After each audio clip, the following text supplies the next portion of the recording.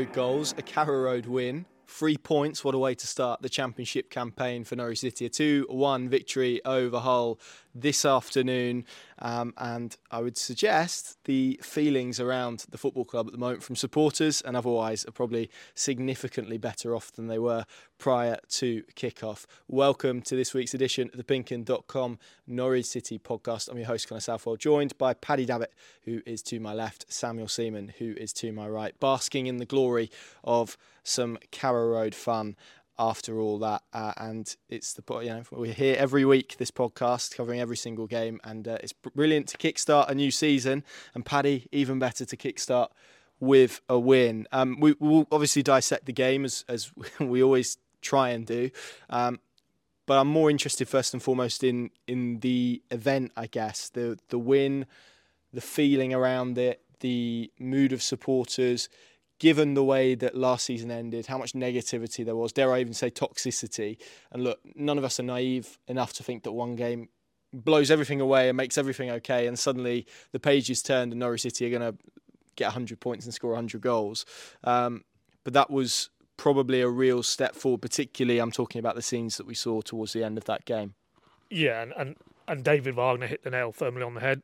In his post-match, he said, if Norwich, which conceivably, given the amount of chances, and we'll get into it in due course, they created, we don't have a calamitous concession at the other end, they could have gone into that 95 plus minutes of stoppage time, you're 2-0 up, and it's Hull who get the 96th minute goal, and you walk off the pitch and it's still 2-1, but there's more a relief factor to it, I think, but for it to be the way it panned out, you give a really poor goal, and again, we'll get into that in due course, off the back of all that Carrow Road angst and frustration that was there towards the end of last season, 1 win in 11, home and away, but 5 games was it at Carrow Road without even scoring, let alone, getting any points on the board. And in that context, then, to make things even harder for yourself by gifting Hull an opener, yet to come back in the manner they did, then to get the winner in the manner they did, at the time they did, that felt very good. And despite it being a very soggy afternoon weather-wise, it's quite an uplifting something to be part of, really, because it feels so long since us, more importantly, fans, have had that kind of experience in Carrow Road, watching their team, and whatever else comes on from here now, that has to give those fans who are probably on the fence a little bit, and still will be, a little bit more belief that maybe this group, by no manner of means did everything go right, not just the goal they gave away, but there was phases of that game where they need to do a lot better. But, if the objective exercise was to send the fans home from the first game with 3 points, with excitement, with a feeling of pride in the character and resilience that those players showed who went out there in the green and yellow, then they achieved all that. So, ultimately, David Wagner himself isn't getting carried away by that. He knows there's work ahead. But given what we had to endure and sit through last season, towards the end particularly, maybe not too much hyperbole to say that could be a watershed moment, because you just don't know how this plays out from here. And in the epicentre of all that is Adam Eder. What does that goal do for Adam Eder? Because, we're not being uncharitable to say, a lot of fans are questioning, is he a player who can really come to the fore? And, the whole thing about the contractual status and that show of faith from the club and 5 years. And David Wagner, very tellingly post-match, in answer to my question, what would that do for Adam Eder, talked about, even the coaching staff have been saying internally, this guy just needs a goal. He needs something for his self-belief and his confidence. And he, in microcosm, could be Norwich as a whole, and what could now develop from here, because I think we've said it on all the videos, podcasts, pieces that we've done leading into the season, because of what happened last season, how it finished, the start is absolutely imperative to shift the narrative, to shift the mood music, to if you're David Wagner, get some sort of positivity that, if you're a Norwich fan looking at him, is he the right person to take this on? Results like today, performances like today, that will answer a few questions. So for many reasons, what we witnessed, particularly in the last 30 seconds or so of that 96-minute game, could have massive ramifications. And it's yeah, it's nice to leave Carrow Road and have plenty of positive things to talk about. Yeah, I think in my verdict, I spoke about John Rowe's goal and Adam Ida's goal as potentially being career-changing moments. Both of them felt like that for probably different reasons, and we'll probably get more into those two players later in the podcast. But Sam, I mean, if you were David Wagner and you were tucked up in bed last night and you just put your head on the pillow and you closed your eyes and you're thinking, right, what sort of win would I ideally like tomorrow? I think you'd have got pretty close to that, wouldn't you? Because yes, there was obviously the moment that they conceded first, but I immediately, when that happened, was quite intrigued because it's like, well, if this would have happened last season, it was kind of game done at that point at Carrow Road. They concede a goal, their performance would drop off the edge of a cliff, and they'd not be able to muster themselves again. The biggest compliment you can give to them is that it didn't affect what they did that much. They carried on, they were as dominant, they played in the same way. But then obviously the nature of the winning goal and the way that came about for all of the reasons that we spoke about there in terms of the feeling around the place, that probably felt like it's always the best way to win a game when you score a last-minute winner. But for David Wagner particularly, just to build on all of those elements, that would have been quite close, I'd imagine, to his ideal beyond maybe the defensive error. Yeah, I agree with that. I think for all the reasons you outlined, really, and I think they needed that moment to bring them probably closer to fans, and he referenced it in his post-match press conference that although he felt the fans were with them throughout the game, which I'd agree with, and they did, to be fair, respond well to the goal conceded as the team did, I think you can probably chalk that mainly up to the fresh start of a new season and everyone's excitement after months without competitive football, and the sort of moment that obviously happened when Adam Ida scored that goal is rare and is the sort of thing that bonds teams and fans and players and everyone around a club. And I know the club behind the scenes and in their dealings with supporters this summer have probably got that higher up their list of priorities than it was this time last year. But the amount of times we've said in recent weeks that you can do whatever you want off the pitch and message things however you want, success on the pitch is the most important thing, and these moments I think are the thing that probably bring fans closest to the players. You look at that 2018-19 season when that bond was closer than I've probably ever seen, and there was a number of those times, and it's not just the effect the goal has on the fans, those sorts of moments are generated by belief and by the fans believing that their team can go and do that. And you felt that when they all rose and they all cheered when that corner was given towards the end. They still had belief that their team could do it, and you can understand why after the performance they had put in, at least for the first 60-70 minutes, because they had created enough chances to probably win the game 4-1, 5-1, and I think everyone in that stadium probably felt it was realistic that they could create another one or two chances to try and win that game. So I think for a number of reasons that was a fantastic way to start the season for Norwich, and I think the fact that the performance came with it was really vital for them as well, because there were probably a few wins like that, maybe not with last-minute winners, not coming from behind, but where they were getting narrow wins against teams that they probably should be expecting to beat, and the message was almost like that they were winning and wondering what else you expected. But I think what's positive about now is that we don't have to add any caveats and we don't have to talk about the fact that the performance will come, because everything that realistically we want to see from Norwich this season, and as you say, we can't get carried away because it's the first game of the season, but realistically I think if they perform like that in every game, then they'll reach at least the playoffs.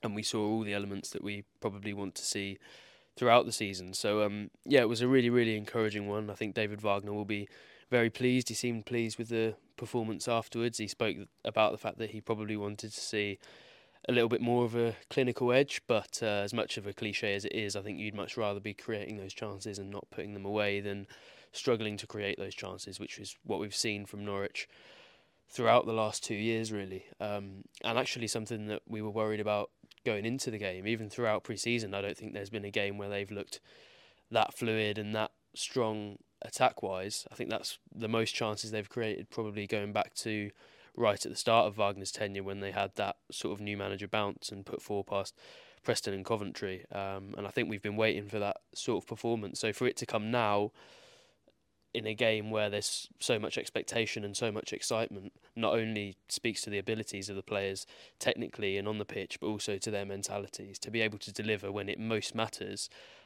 was really encouraging for me, because they have had a good pre-season, but we've seen a number of pre-seasons that don't reflect how the actual campaign pans out whatsoever, and it's quite a lot easier to perform, I think, in those scenarios where, you know, even at Carrow Road there was only 13,000 people there. When they went abroad, probably a couple of hundred fans maximum were there with them. So to be able to deliver with that expectation on them, albeit slightly less pressure than there was on the team last season, was really, really encouraging for me. So yeah, I think a number of aspects that Wagner would have been pleased with, not only the manner of victory, but just the number of things that we saw mentality-wise and ability-wise that Norwich probably need to deliver throughout the Championship season now.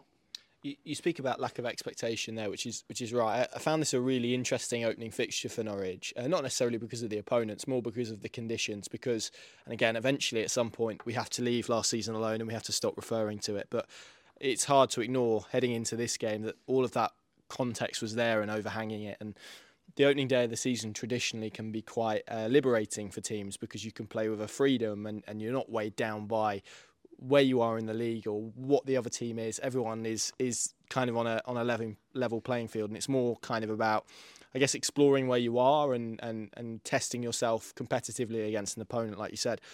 For Norwich, it kind of felt more than that today, Paddy, for all of the reasons that we spoke about, for those crowd elements, for the connection elements, for the way that it seemed to be kind of teetering is the best way that I've kind of described it. And I think we were all kind of waiting to see what side it fell, and look, a win today does not mean that Norwich, as I said, and as you said as well, Sam, doesn't mean that they are going to now go on and push through the Championship and brush teams aside. But for right here, right now, that win felt important. But then you begin to look into the kind of nuts and bolts of it, the detail of it. You lift the bonnet up on it.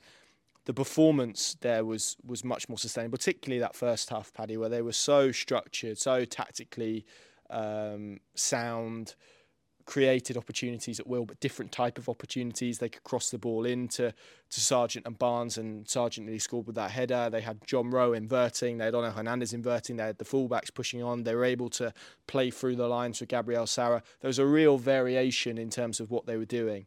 And I think that's the most pleasing element of it. And I was sat there at half-time going, oh, blimey, I'm not sure the last time I saw Norwich City play as well as this. I think you'd be going back to the Championship campaign that they won under Daniel Farke in terms of performance. Okay, the seasons subsequently have been pretty grim, and I'll give you that. But it was a really, really, that first half in isolation, a really, really good performance. They hit the post twice. They created numerous opportunities. That kind of set the tone for the rest of the afternoon, didn't it? Yeah, I mean, I would add the caveat. I mean, you would expect Hull will not be anywhere threatening the top half of the table. So, you know, it's also levels and who they played against. But, you know, okay, maybe that's to dial down.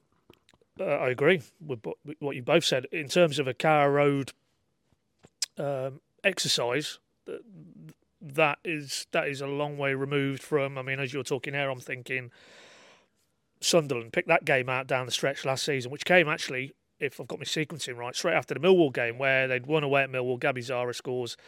Here we go, playoffs and more probably coming now from this group. Next game, Sunderland at Carrow Road. They give away a poor goal from a turnover in their own half and never remotely look like threatening to get back into that game. And the parallel for me is this afternoon, another poor goal in their own half, similar area of the pitch, punished.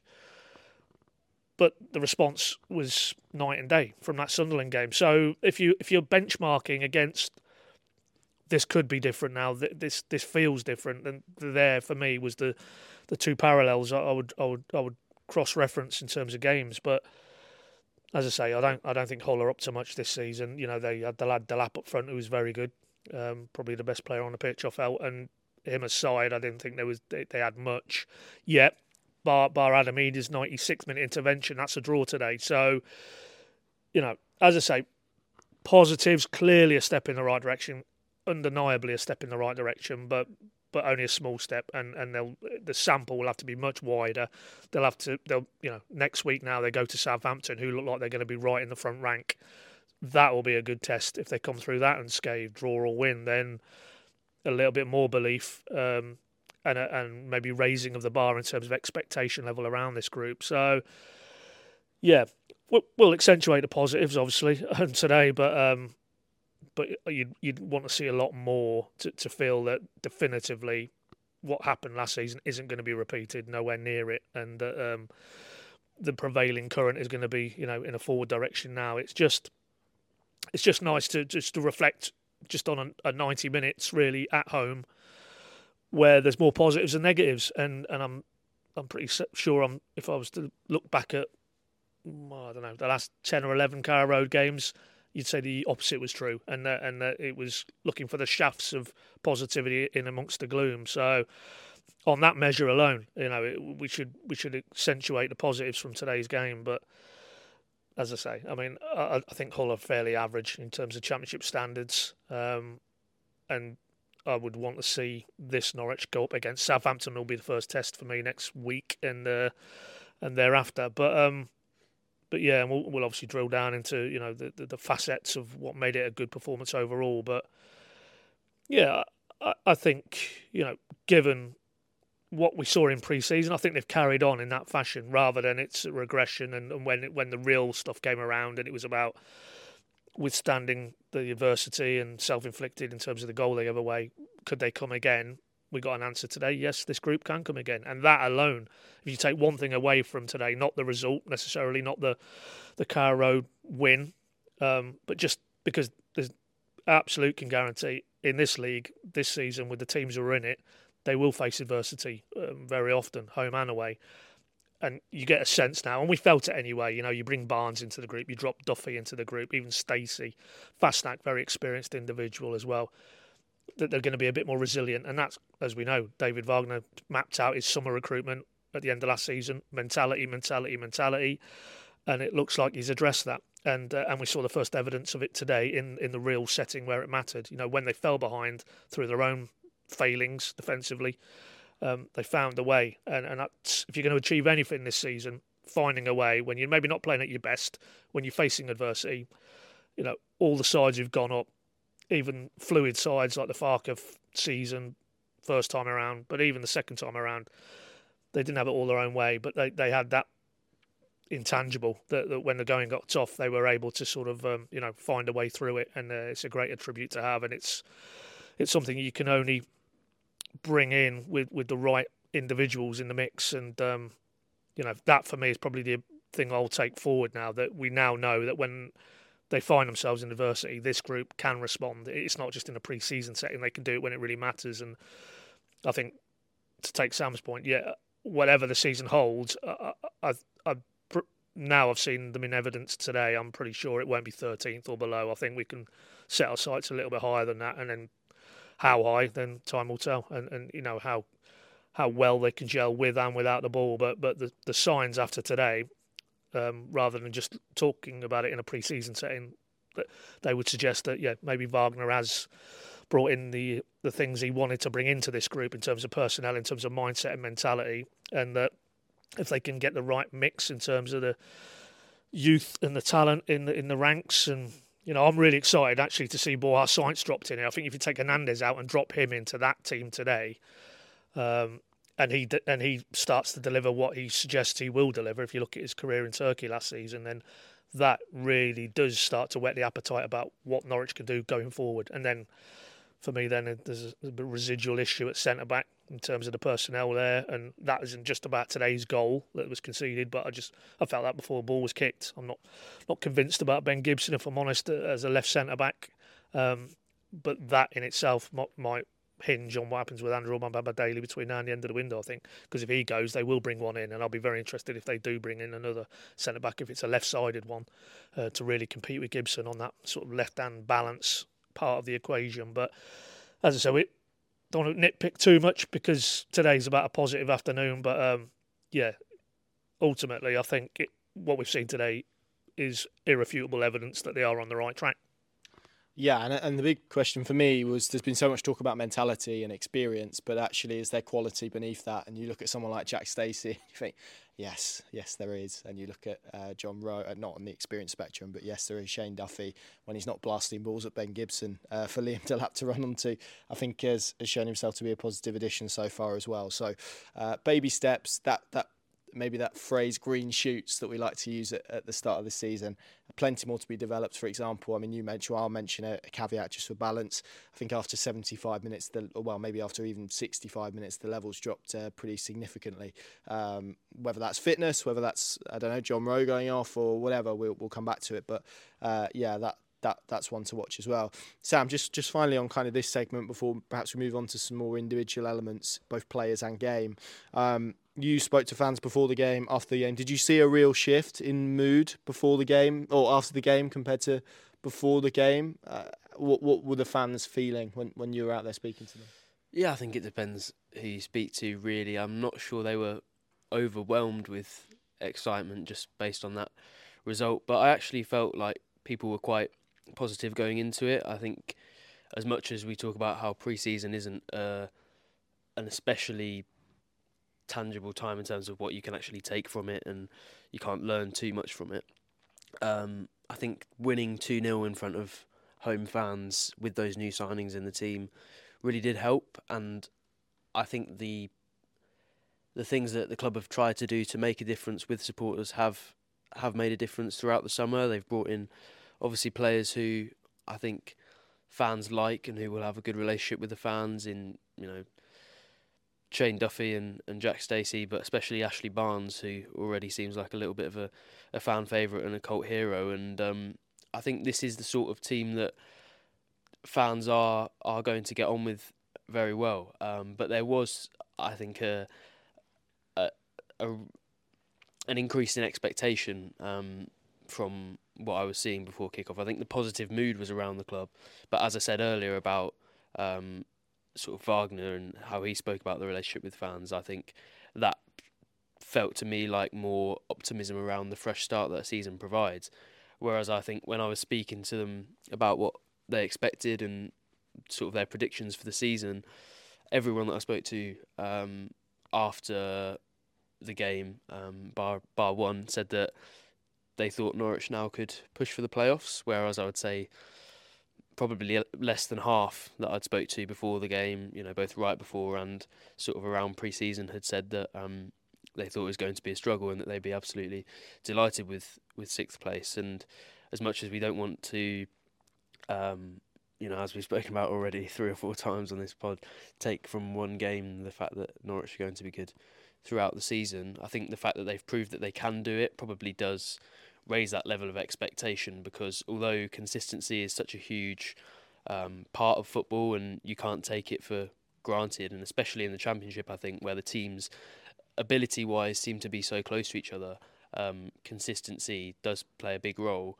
I think the fact that Norwich fans have now seen that they can produce that means that they're probably expecting to see it more regularly, and that's fair, because if Wagner as head coach has the tools available to him, which we've seen today he definitely has, then there's going to be expectation on him to be able to get that out of the players on a regular basis. So I think they're feeling quite positive, probably compared to how they were. Well, I think anything really is positive compared to how they were last season.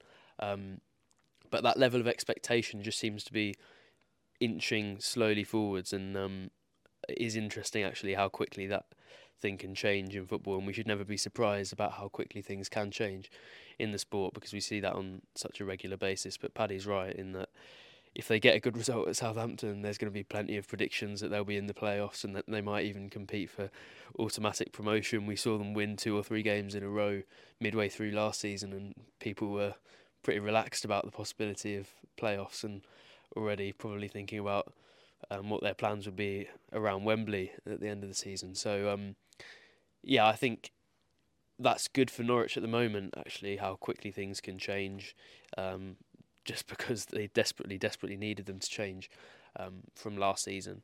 So, I think it's good news, and it was nice to be back in a Carrow Road where people were excited to get behind the team, and I'm never one to criticise fans for voicing their opinions, because I think they pay their money and they dedicate an awful lot of their lives to this team, and they had to put up with a lot of dross, to be honest, last season, especially the ones that don't travel to away games, because the form at Carrow Road has been so poor for so long.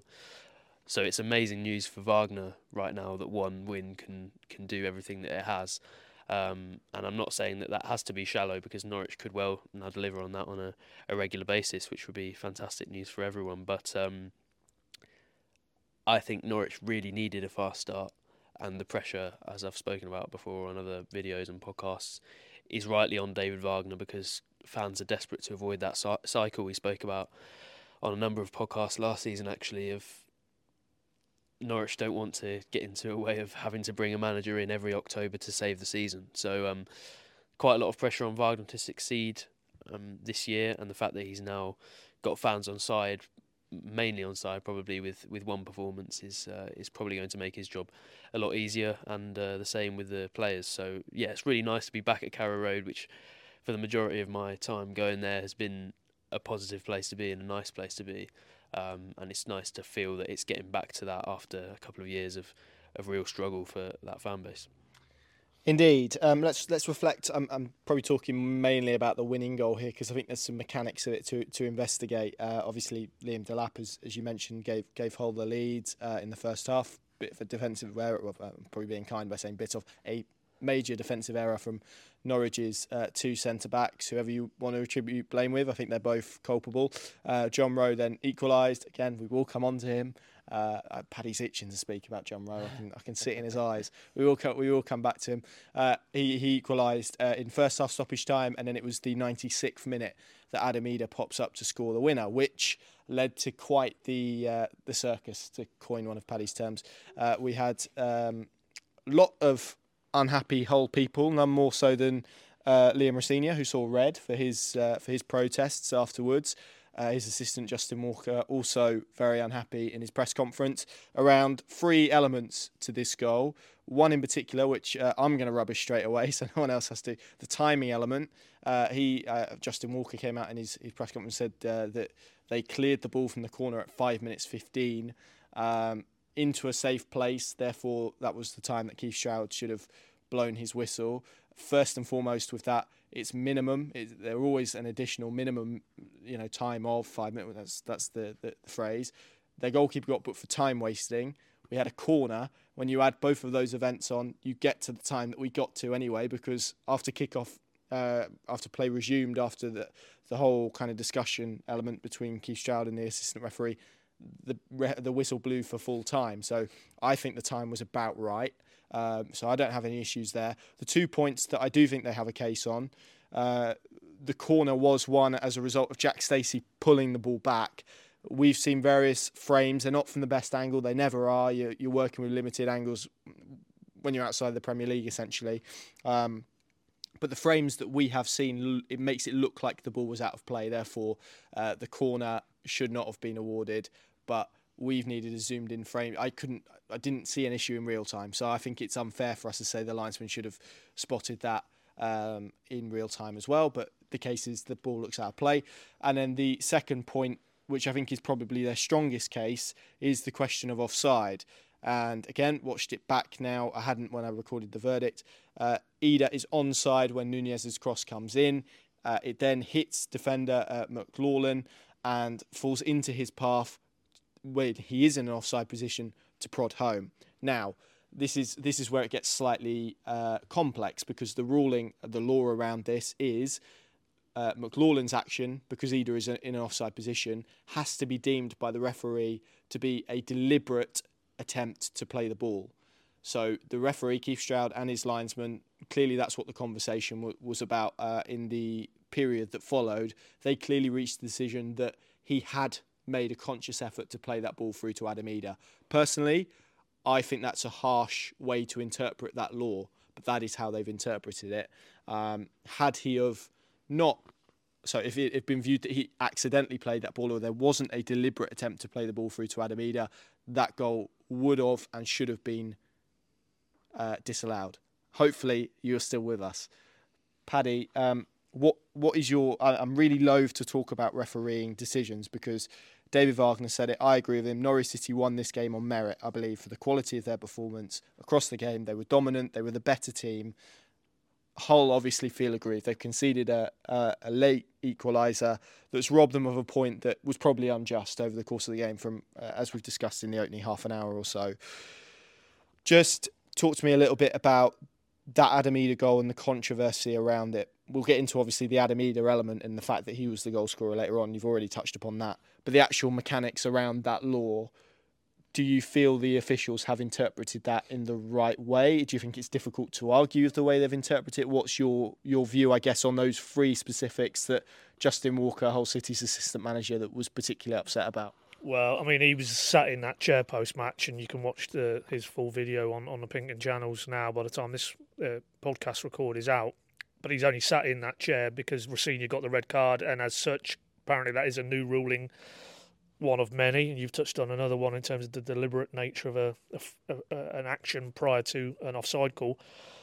But he wouldn't have been sat in that chair otherwise if Rossini hadn't got sent off. And I don't know whether he was a bit dazzled by the cameras or whatever, but the two of those three are for the birds. You know, the one about the timekeeping, and it's interesting. My issue is I think he's got a stronger case with the other two, and he went with the timing one as Baby being the prominent one. It's and the lad might have been in an offside position. But he's not really even with the one that's because it's been awarded. It's and like you say, there isn't a definitive angle. It looks like yes, it probably was over the line from Stacey when the original corner was awarded, from which, you know, led to the sequence of events finished with Idah, inflicting that defeat on Hull. But then it's been awarded, and this is where I'm zoning in.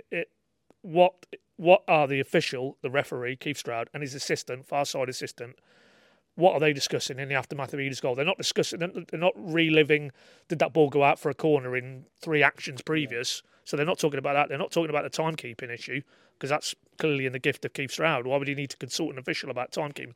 They're clearly talking about, and you mapped it out very clearly. Me and you, Connor, were on an EFL briefing in the week actually with a PJ Mole official. And talking about various matters, you know, the in-game time added on element. It's quite ironic now. It is now, yeah. Well, consider both Norwich's goals. Both John Rowe's goal was 3 minutes into added on time in the first half. But I don't think they specifically. There might have. I can't remember now, Connor. But there might have been a discussion around the offside act. But if you go and look at the ruling, it says if it is, in the opinion of the officials, a deliberate act, then Adam Idah is onside. So, you know, that could be where the frustration is. But I tend to think if it's probably not one thing from the whole point of it. It's just pure frustration at 96 minutes into a game. They'd probably been happy to get back on the coach, head up to Humberside with a point in their back pocket. That, given how the game unfolded and how they were on the ropes for quite a considerable amount of time, certainly in that first hour, and then to have that snatched away. I think, of course, then your immediate thought is, there's been an injustice here or whatever, and then you're grasping for the elements of that narrative. But for me, it's very clear that goal has been allowed because the official's opinion is that the Hull player, prior to Idah slotting it when he is in an offside position when the ball reaches him, that was a deliberate action on the part of that Hull player, and as such, do you think it was? Do you think that's the correct? I haven't seen. Well, I've only seen it in real time. Really, I've not. Maybe I've seen it a fraction of it on a highlights reel, but in real time, how can you possibly tell? Certainly from our vantage, that's where the officials are there. They have the best view in the house in terms of that act, and they have to make a call. But then we could spend our lives discussing, where has the referee got that from, and he's got that wrong. And there was one or two incidents in the first half where Norwich were unhappy with him. I thought he'd done a Graham Poll at one point and given one player 2 yellow cards. Exactly, yeah. But there was there was one or two occasions when Sargent's gone down, and I think Norwich felt that they had justifiable claims for a penalty and handball as well in the second half. So as I say, we could have a pod every week just on refereeing calls, good or bad. So ultimately, they have made the decision that it was a deliberate act, and as such, the goal stands. They are the laws of the game, and if you're Norwich, you're delighted. As David Wagner said, he's been plenty of times in the Hull side of that as a head coach, and it's hugely frustrating. And that burning sense of injustice, I'm sure, will take a while to leave Rossignol and his coaching team and his players. But, take a step back. Norwich had 28 attempts on goal. They've hit the post twice. They've gifted Hull their goal, really. I don't think... And David Wagner, that's the first thing he said when he sat down. However the game has panned out, you couldn't really dispute on the balance of that game. Norwich deserved to win that game. And I don't think whether you talking at it from a Norwich perspective or even a Hull perspective, you could dispute that was, the logical outcome. But, of course, it's one thing saying that, but when it arrives in that manner... of course, I mean, let's put ourselves in Hull's shoes if it was the other way around and we were at is it the KC still or whatever it's called? KCOM, yeah.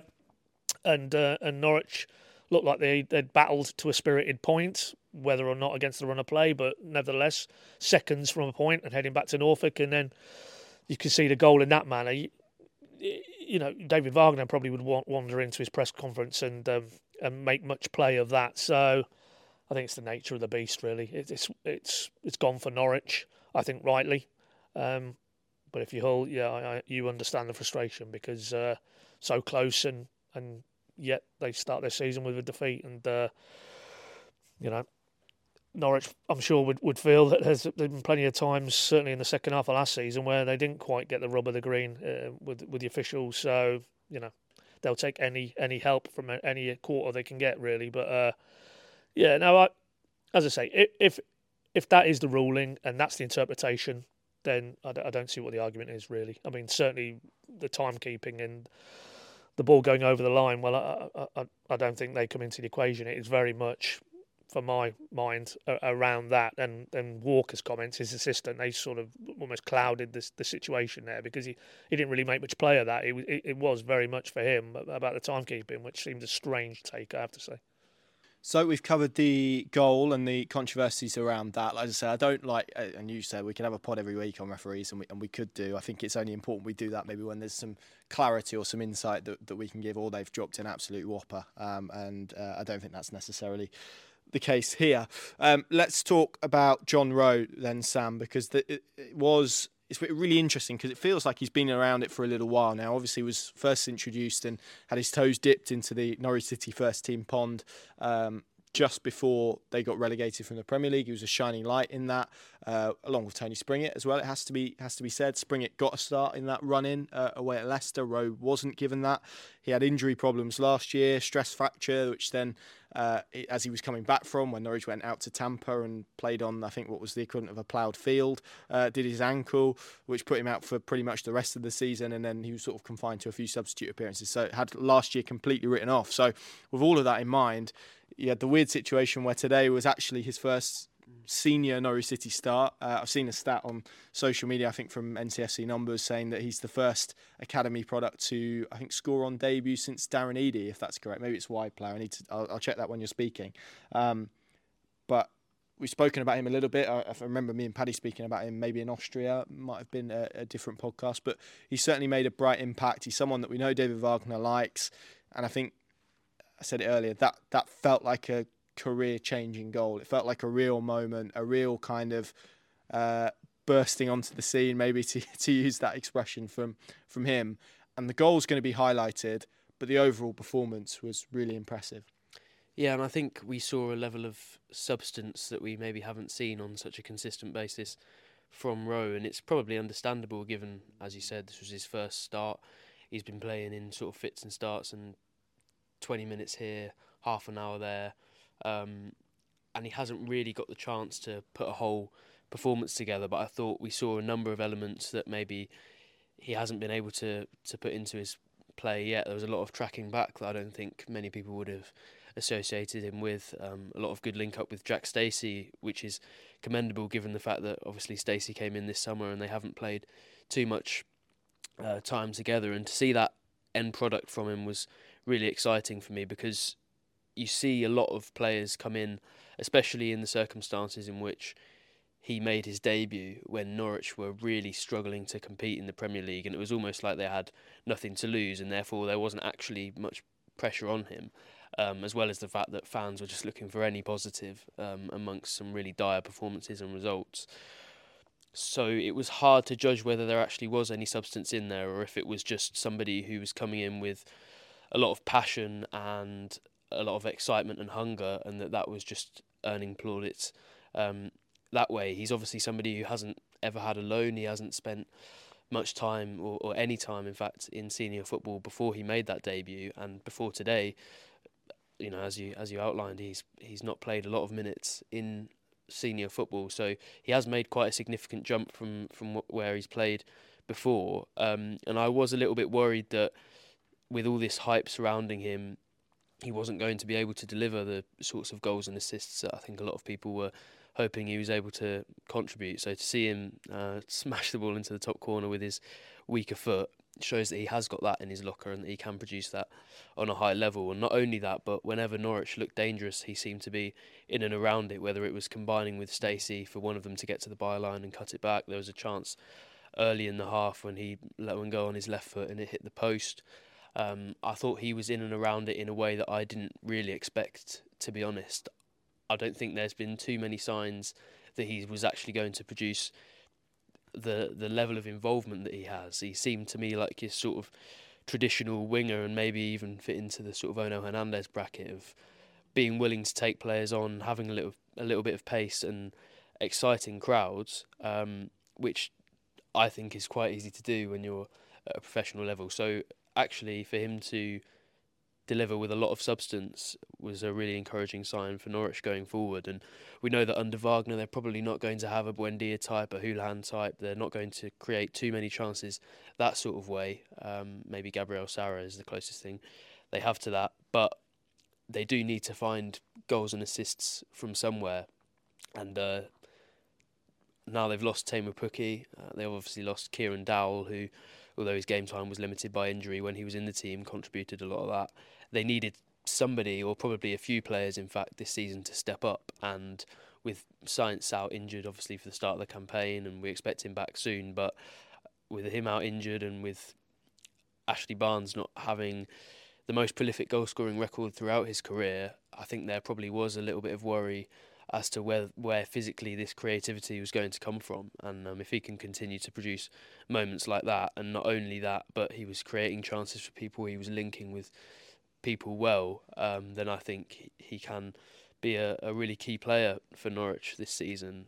It's much like the team as a whole. We can't get carried away just based on one performance, and a lot of the time when you get to the end of the season and you look at a team that started and even done well at the start of it, it looks completely different to how it ends up. So Rowe isn't now guaranteed to go on and be a complete success in a yellow and green shirt, but he certainly showed, as did the rest of the team, that he's got that ability in him, and that will be a relief for Wagner, because they were going into the season without too many players who have proven that before, proven that they can produce those numbers. And I know that he appears a bit more defensive in his management and a little bit more focused on that side of things. So probably the margins for how many goals Norwich need to score throughout the season and things like that are slightly lower than they have been previously. They do still need to get enough goals to fire them, hopefully, to the playoffs. And I think he's going to contribute to that significantly if today was any sign of what he's going to produce throughout the season. And it's now actually becoming a really interesting mix, because once Science is back, it looks like if Rowe continues to perform, then either one of him and Fasnacht, the two probably headline and most exciting signings for Norwich this summer, are going to have to miss out. And from a place that looked like it was really lacking depth in Norwich's wide areas, to now one of those where one of those players is going to have to miss out. It will be a really interesting one for David Wagner to choose from. And obviously you've got to throw Ono Hernandez into the mix as well. And this is a little bit of a tangent, but he didn't really impress me today, to be honest. I think the difference between somebody who last year was one of the players Norwich fans were relying upon to give them some sort of excitement, and somebody who was a little bit of an unknown quantity, for one of them to be so quiet in Hernandez and the other one to have such a key role in the game in Rowe, was really interesting. And I think he's firmly put himself at the top of the winger pecking order for probably a few weeks now, when he faces some stern competition. So yes, going to be an interesting one to follow. As I said, I don't want to get too carried away, but that was an absolutely fantastic individual performance, and it does bode well for his future career at Norwich City. He owes Jack Stacey a sparkling water. If you watch the goal back, Stacey's overlapping run pulls the fullback away and creates that space inside for Rowe just to shift it onto his left foot. Bang, top corner. So, felt like I needed to shout out Jack Stacey, who did some brilliant work all afternoon. I don't think we're going to have time to delve into him. Dimi Yanulis as well on the left side. It's the best I've seen him play for a significant period of time as well. I thought he was really effective. But just on Rowe, Pad, because it's quite interesting. I spoke to someone who used to coach him a while back, who said it's been quite interesting sort of watching him and this was the period where he would have been the Premier League element, I guess, and it said it's interesting kind of watching him come in because he's quite, and I think Darren Eady said similar to you when you recorded a video with him, he's quite a confident lad, and it's interesting when a young player gets put into a first team environment. I think he's spoken about this before, how maybe he came over and there was a bit of arrogance, a bit strong, but certainly a lot of confidence, and maybe how he had to be brought down a bit and kind of find his place, I guess, in that dressing room culture. And it's interesting because I think in those early part of the performances, the person I was speaking to was basically making the case that instead of doing what he did today and cutting inside and having a shot for himself, he was maybe finding the overlapping pass or playing it to a senior player. It feels now like he's kind of in a... you can get really deep and profound with this. What I want to say is like, he's found himself, but that sounds far too deep for what I actually mean. Kind of feels like he's settled, I guess is the right word, in that first team environment. That feels like maybe that he feels he should be there now. I'm not always sure that was the case a while back, because there's no doubting the talent. I think we saw that today. And the threat, and Sam mentioned it a little bit, he was really interesting because he was causing issues on the outside, and we saw that maybe with the penalty appeal that they had against Lewis Coyle. But he was also causing problems when he came in invert and cut inside, and you saw what he could do on his left foot.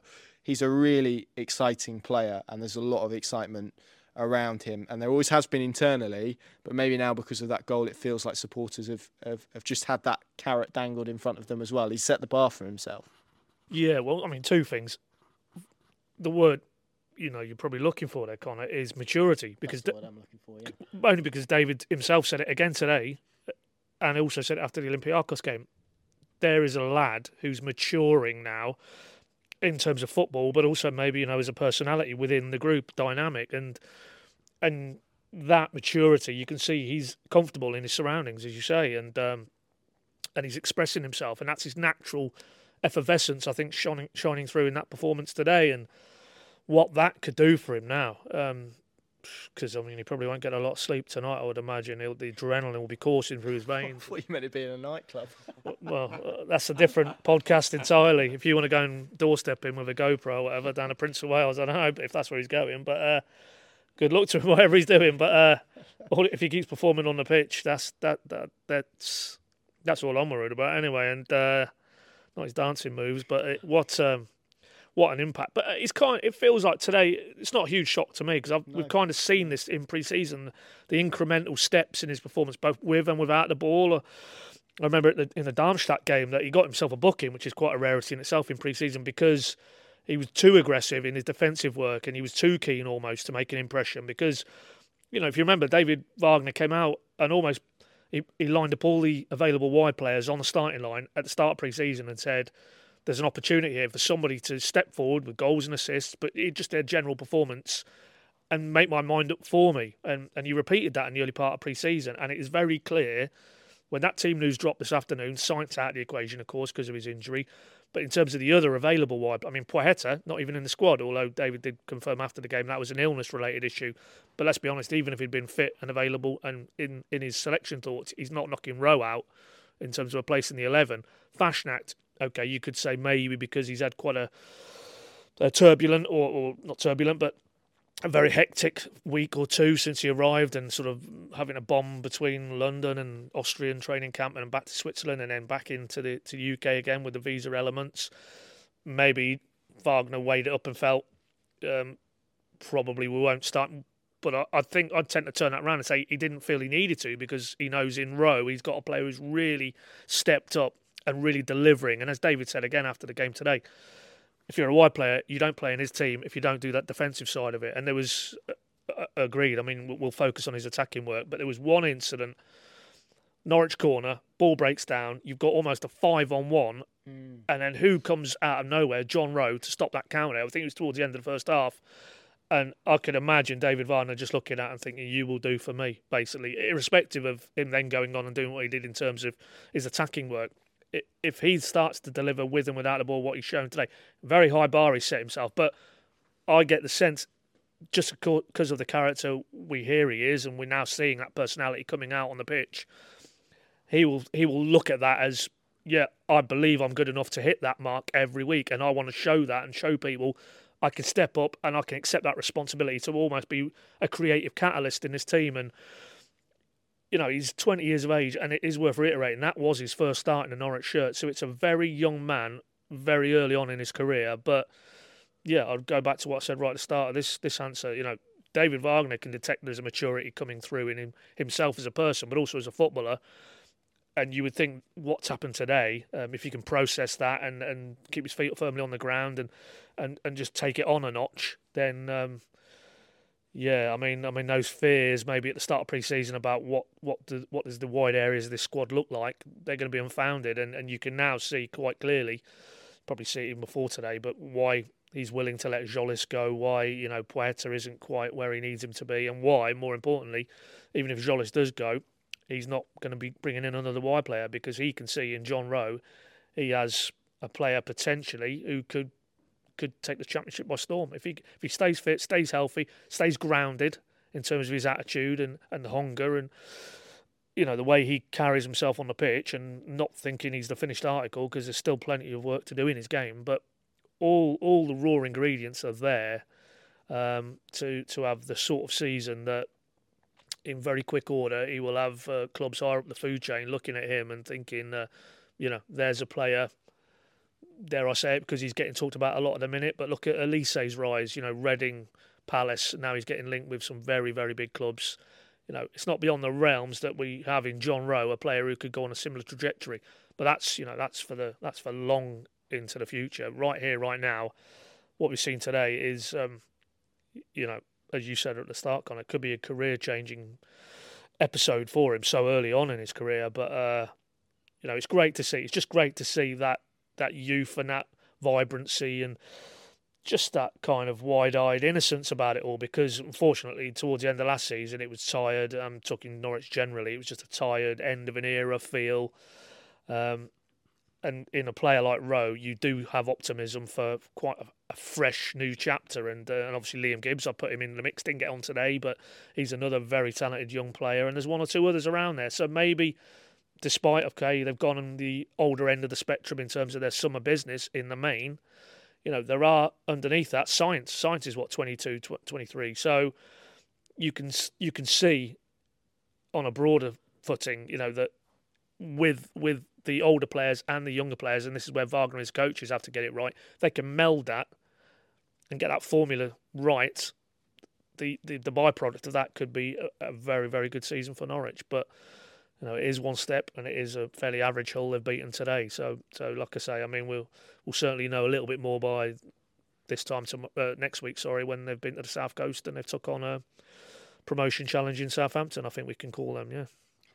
And dare I say, for balance as well, I'm sure we had a lot of the similar conversations when Christoph Solis put in the performance he did against Bournemouth. So let's not kill the lad with expectation, but a very, very positive senior debut for him, really, in terms of start. So really, really impressive from him. And then on the other end of the spectrum, Sam, I did want to have a word about Adam Eder, because he's had to take a lot of flack. I mean, even when he came on the pitch today, it was a small number, but there was a chant of, you know, Eder scores were on the pitch, and it was delivered in a... I didn't see him on the pitch. Sorry? I didn't see him on the pitch. Who? No, I didn't see him on the pitch, no. But that's kind of where we've got to of Adam Eder, and it was similar towards the end of last season. And I get it, his performances haven't been great. I think he said in the podcast, didn't he, at one stage, that he's been affected by a lot of the criticism that he's had. He's still an incredibly young man. He's not played a lot of football because of Teemu Pukki, largely, and probably not quite being able to get a loan, and Norwich not quite being able to get someone to sit behind Teemu Pukki, and it all being quite difficult. Circumstances out of control. He's been beaten over the head constantly with a contract that he didn't offer himself. Feels like I've said this a lot, but he didn't he put a contract on the table and said, right, 5 years I'm going to be staying here. Someone put that in front of him. He just signed it. So I think for me, the fact that he's been kind of beaten around the head with that is a little bit harsh. I get the frustrations about where he's been from a footballing perspective. I've also seen the higher points of where we've been with Adam Idah in a footballing perspective. I think particularly, I wasn't there that day, but when they beat Everton in the Premier League at Carrow Road and he was absolutely superb and scored. I've seen Adam Idah produce very, very good performances for Norwich City. Preston in the FA Cup. I've seen countless in FA Youth Cup games when he played there. There is a good footballer in there. There is a good striker in there who's probably been battered by criticism and by lack of confidence. Paddy said earlier he needed a moment. And as I said, for as much as we're talking about that potentially being a career-changing moment for John Rowe, and it could also be a career-changing moment for him because he needed that moment. He needed that ball to drop in front of him probably more than anyone else in yellow and green at the moment. And I feel really pleased for him. That's not a question, but that's what I'm putting to you.